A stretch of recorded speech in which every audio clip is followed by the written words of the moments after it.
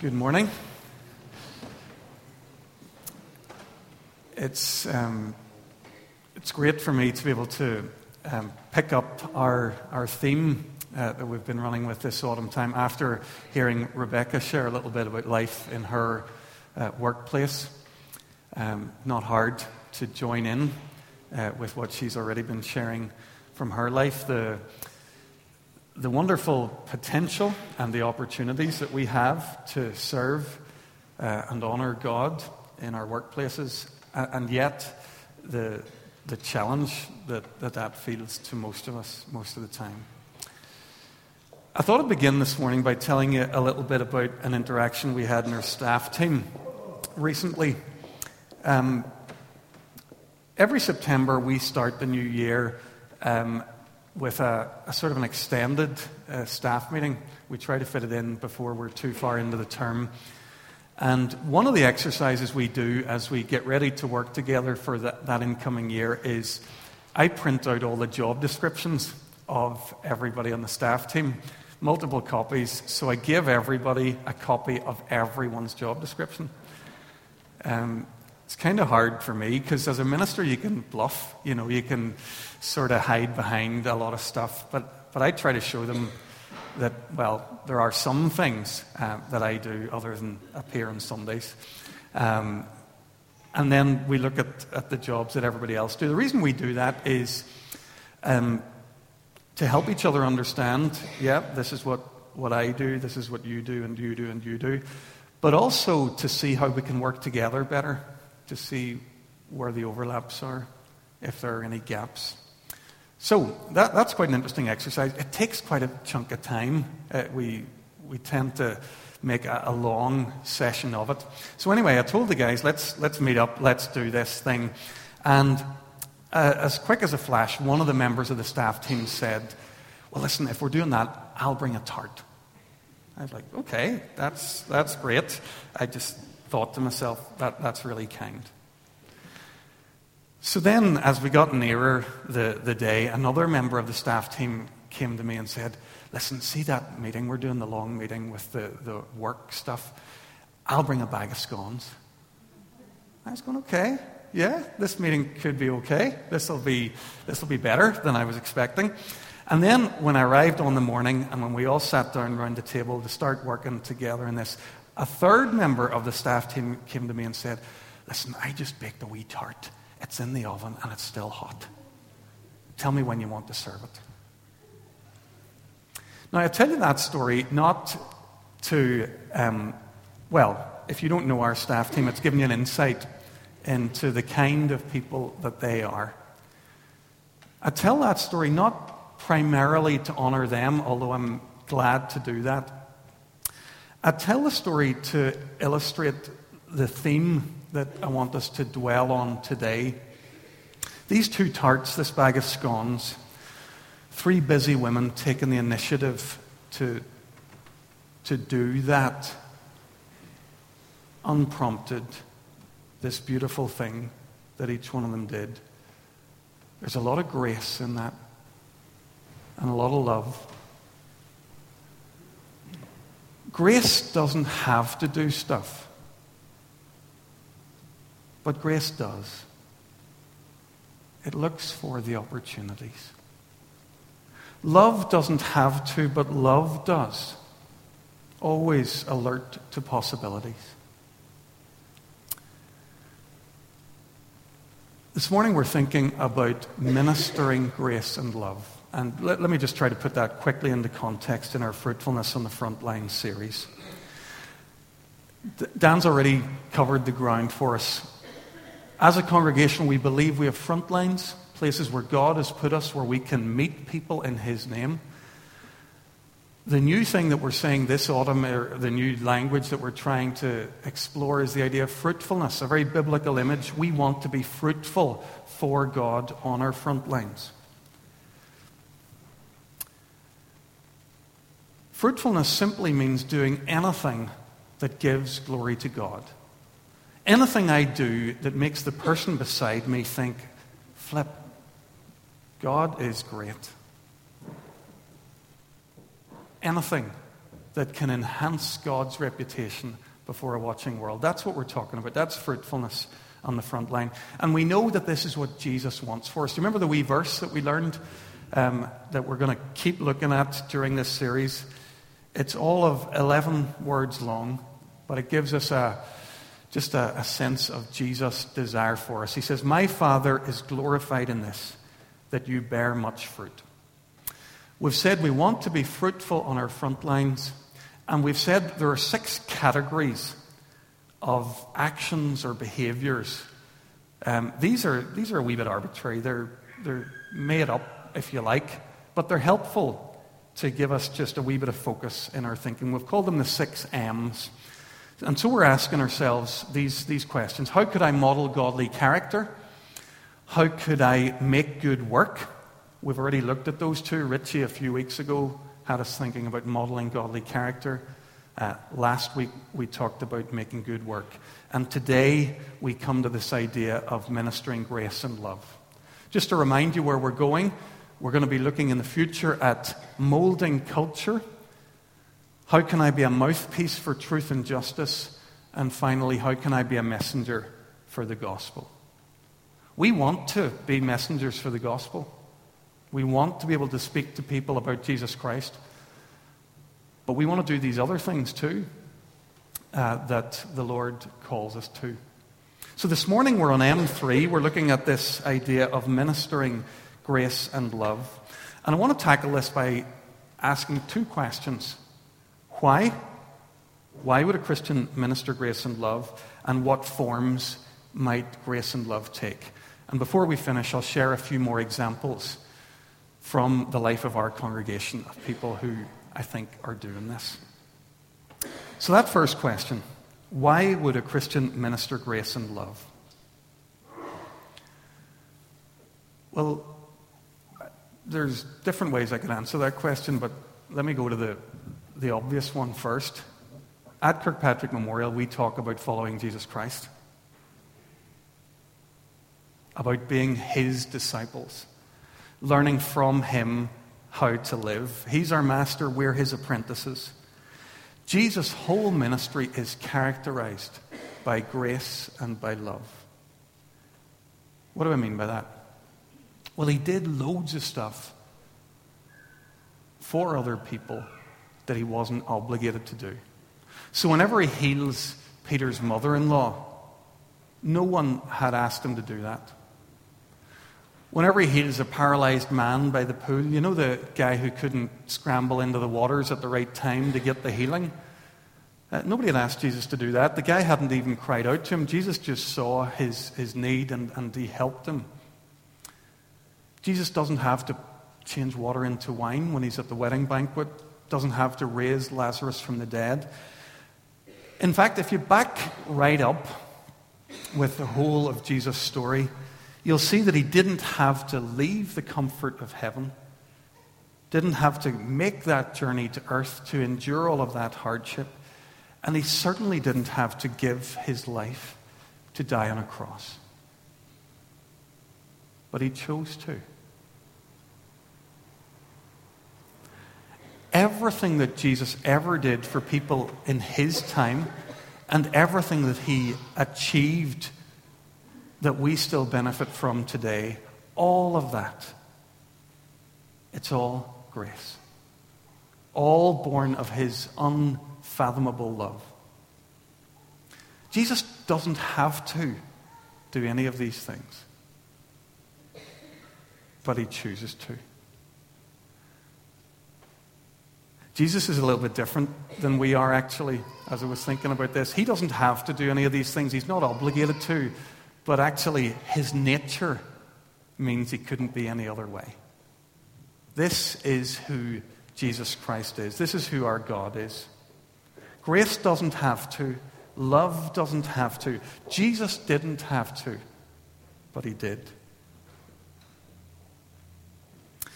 Last week we were thinking about making good work, and I suppose if I want to show a bit of a difference between what we talked about last week and what we're talking about here today, think of last week as the stuff that we're kind of committed to or maybe somewhat obligated to, whether it's our paid work or commitments that we've taken on. Today, we're talking about grace and love, where there are no commitments, no obligations. There's no have to. Today, we're talking about seeing possibilities, taking initiatives, responding with spontaneous generosity, looking a lot like our gracious, lavish God. We've talked about Jesus Christ, but let's back up a little bit further and talk about God and how he treats us. God doesn't have to create us to give us life. He doesn't have to forgive the rebellion that we have made against him.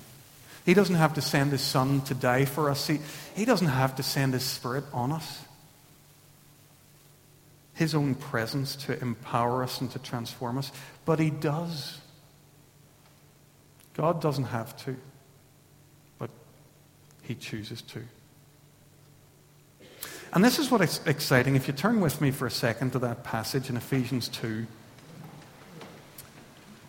It's the grace and the love of God that have Paul excited in this passage. Page 1174.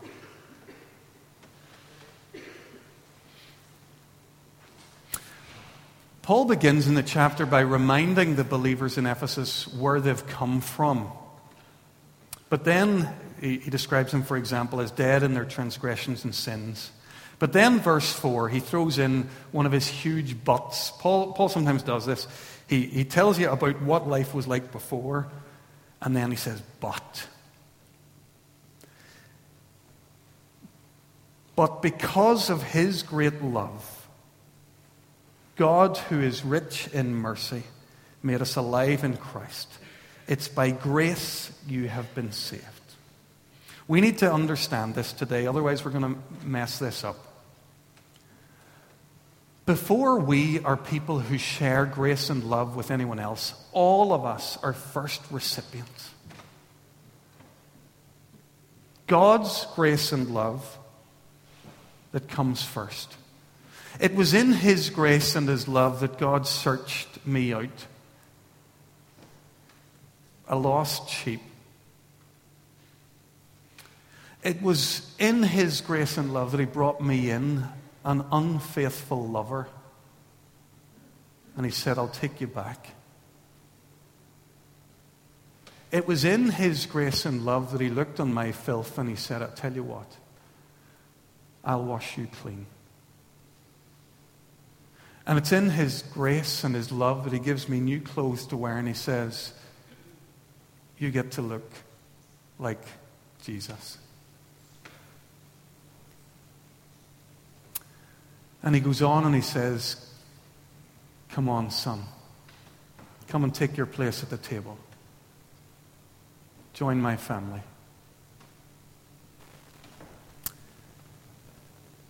So the grace and the love doesn't start here. It starts here. And before I give it, I receive it. But the receiving's not the end of it. Because I have received it, God wants to work in me. Let's follow the passage a second. God wants this grace and love that he's poured out on me to be like a hallmark of my life that speaks of him. Look at verse 6. God raised us up with Christ, seated us with him in the heavenly realms in Christ Jesus, in order that in the coming ages he might show the incomparable riches of his grace, expressed in his kindness to us in Christ Jesus. He wants to show his grace and love to a watching world by what he's done for me and for you. He's taken us, he's accepted us, he's loved us, and he's transformed us. But it goes on. Because he doesn't just want to point to us and show a watching world his grace and love. He wants us to be vehicles of his grace and love. to be remade in his image and to start doing his work in the world. Look at verse 10. For we are God's workmanship. So he makes us, creates us in Jesus Christ. Why? To do good works, which God prepared in advance for us to do. The work that God wants to do in the world, the grace and love that he wants to minister in the world, he wants to minister through me and through us.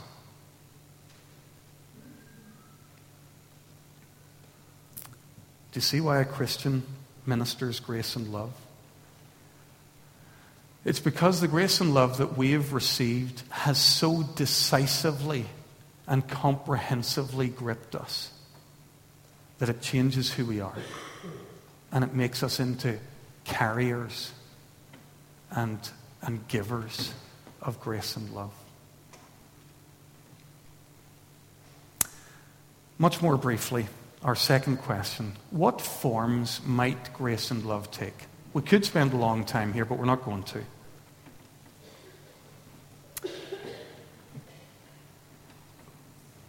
Rebecca was talking about her workplace. Workplaces are weird places. I read an article just this week, and Rebecca's comments were very interesting. I was reading an article that was basically saying that British people have given up hope of friendship in the workplace.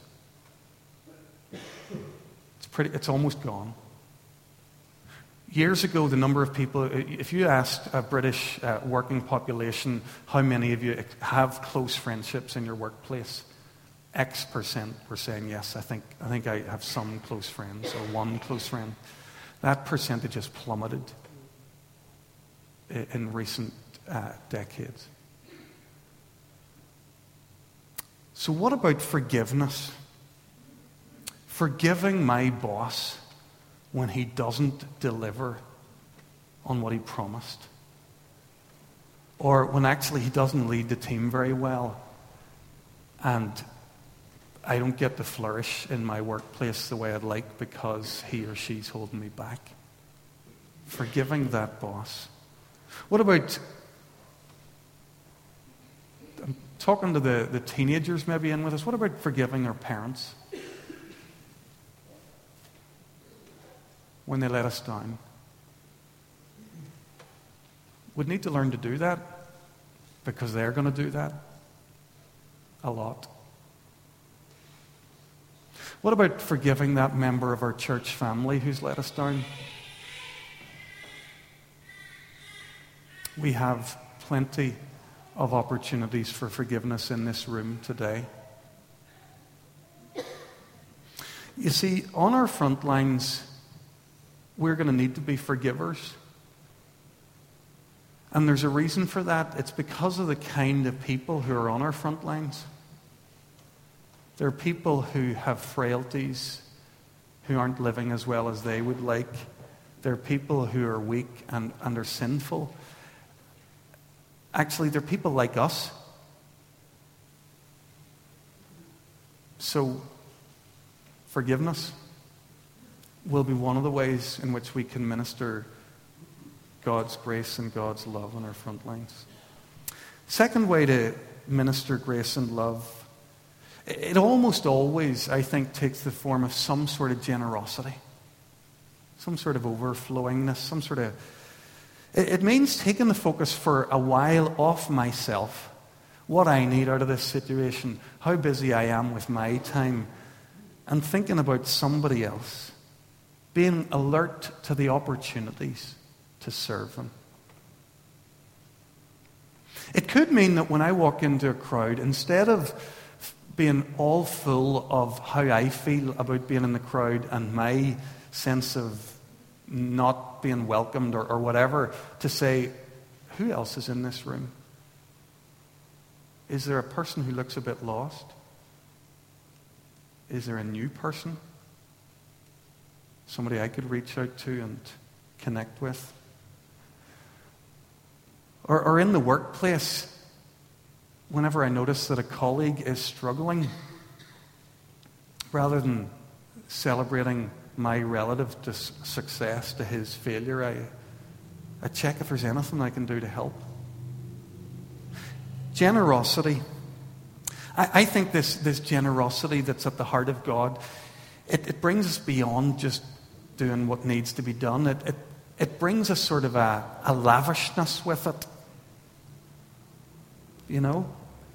It's like what God does. He doesn't just get stuff done. He always does it beautifully. It's like if we're going to give food to a homeless person, let's make sure it's the best food. There's a wee thing we're going to be buying this week to fill storehouse trolleys. Next week we have storehouse trolleys sitting at the front of church.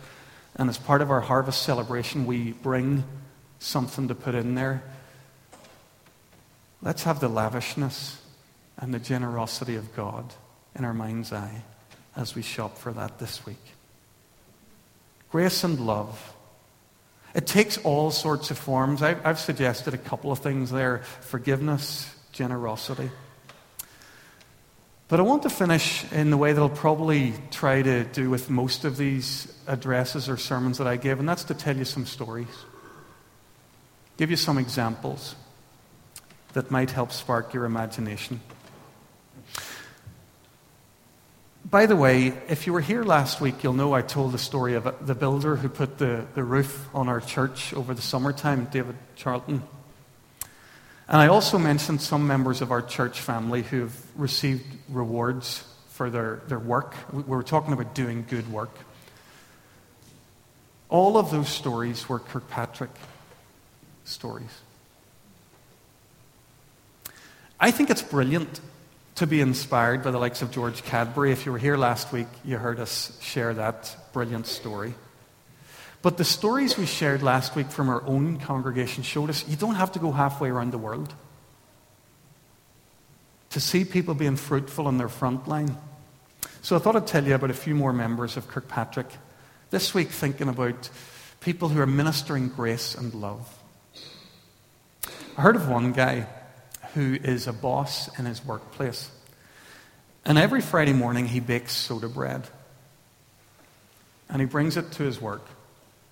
And he serves it for 11sies, and it's still hot when he serves it. And he gathers his team around him, and they eat soda bread with butter and jam. And they like it. They have been blessed by that. But another interesting thing's happened. Their whole team dynamic has improved. Guys who weren't getting on are starting to get on.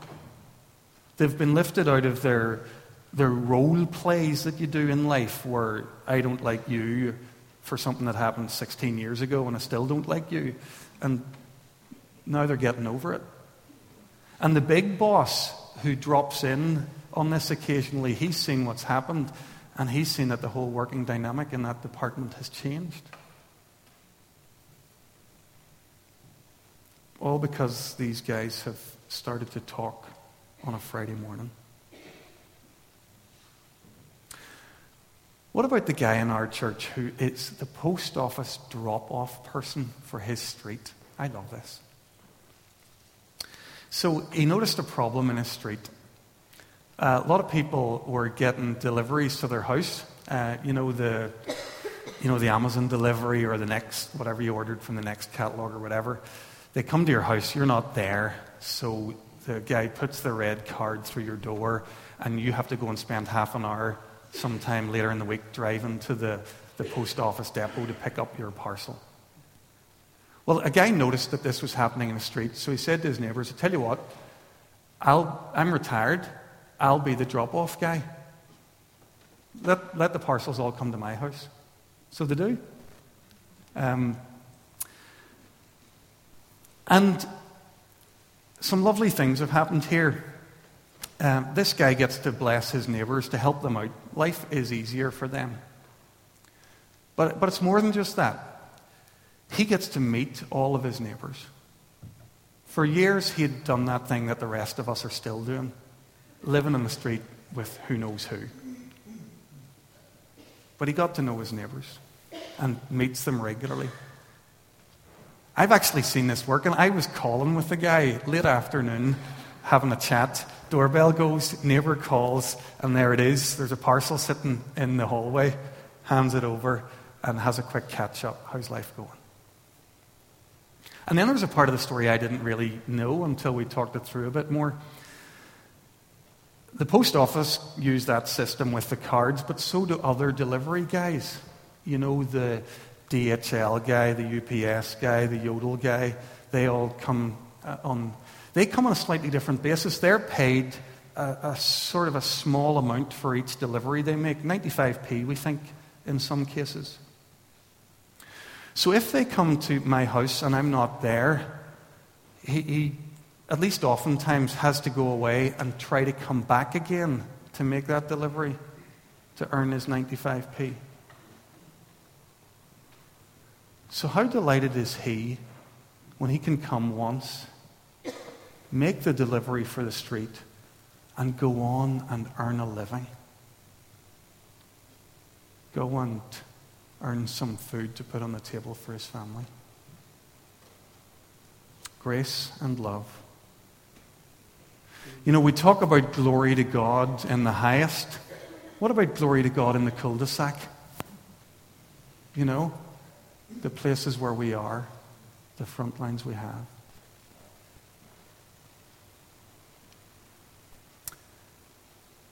There's one last story I thought I'd share with you. It comes out of our Globe Cafe ministry.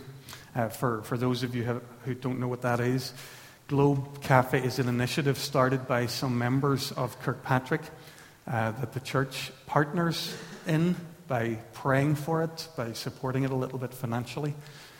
It's a ministry really to welcome people from overseas who land in Belfast. To say that this city is not against you. That this place is for you. You're welcome here. It's an amazing ministry on its own terms, and I've always been very struck by it. But I heard a wee story recently that just, for me, I suppose illustrated what I am talking about here today. I'd heard that as well as doing what they do, you know, organizing a venue, putting on a program, running Globe Cafe, I'd heard that some members of the team had gone with the people from Globe Cafe back to their home country. They'd made a visit to them in Poland. Can you imagine anything more affirming and welcoming when you're a foreign person coming to live in a country than the people of that country saying, do you know what? We'd love to see your place. You're with us in our place. We'd love to come with you and to see yours. So they've been to Poland. They've been to hang out with the people they've met in Belfast in their own home. Now, the thing about this story is whenever I talked it over with a member of the Globe team, they were very reticent that would be shared as some sort of heroic act or some sort of way beyond the bounds of what's needed or whatever. They don't think of it in these terms anymore.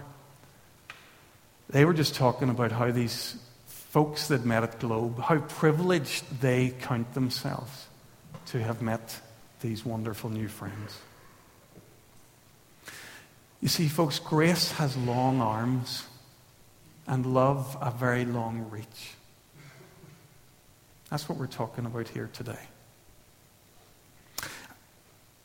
I've taken a few moments to tell you just a few stories of some of what I know that's going on in this congregation, of people ministering grace and love on their front lines. I know that there are countless more. Maybe we need to find another way to tell the stories. We don't want to sit here for a couple of hours each Sunday. But there are so many ways in which we already are sharing God's grace and love. It doesn't have to be a big, impressive thing or a dramatic thing. It can be as simple as a meal to a neighbor. Or, we were talking about this in our discipleship group this week, it can be as simple as being in church on a Sunday morning, and rather than saying, I'm going to wait to see who talks to me, to say, who can I encourage today? Can I come a few minutes early just to make a connection? Can I stay a few minutes late if it requires that to encourage someone? It can be as simple and as small as that. Grace is on the lookout for opportunities. Love is alert to responsibilities. And all of our grace and our love is rooted in the grace of God for us. We share grace because He first graced us. And we love because He first loved us. Let's pray.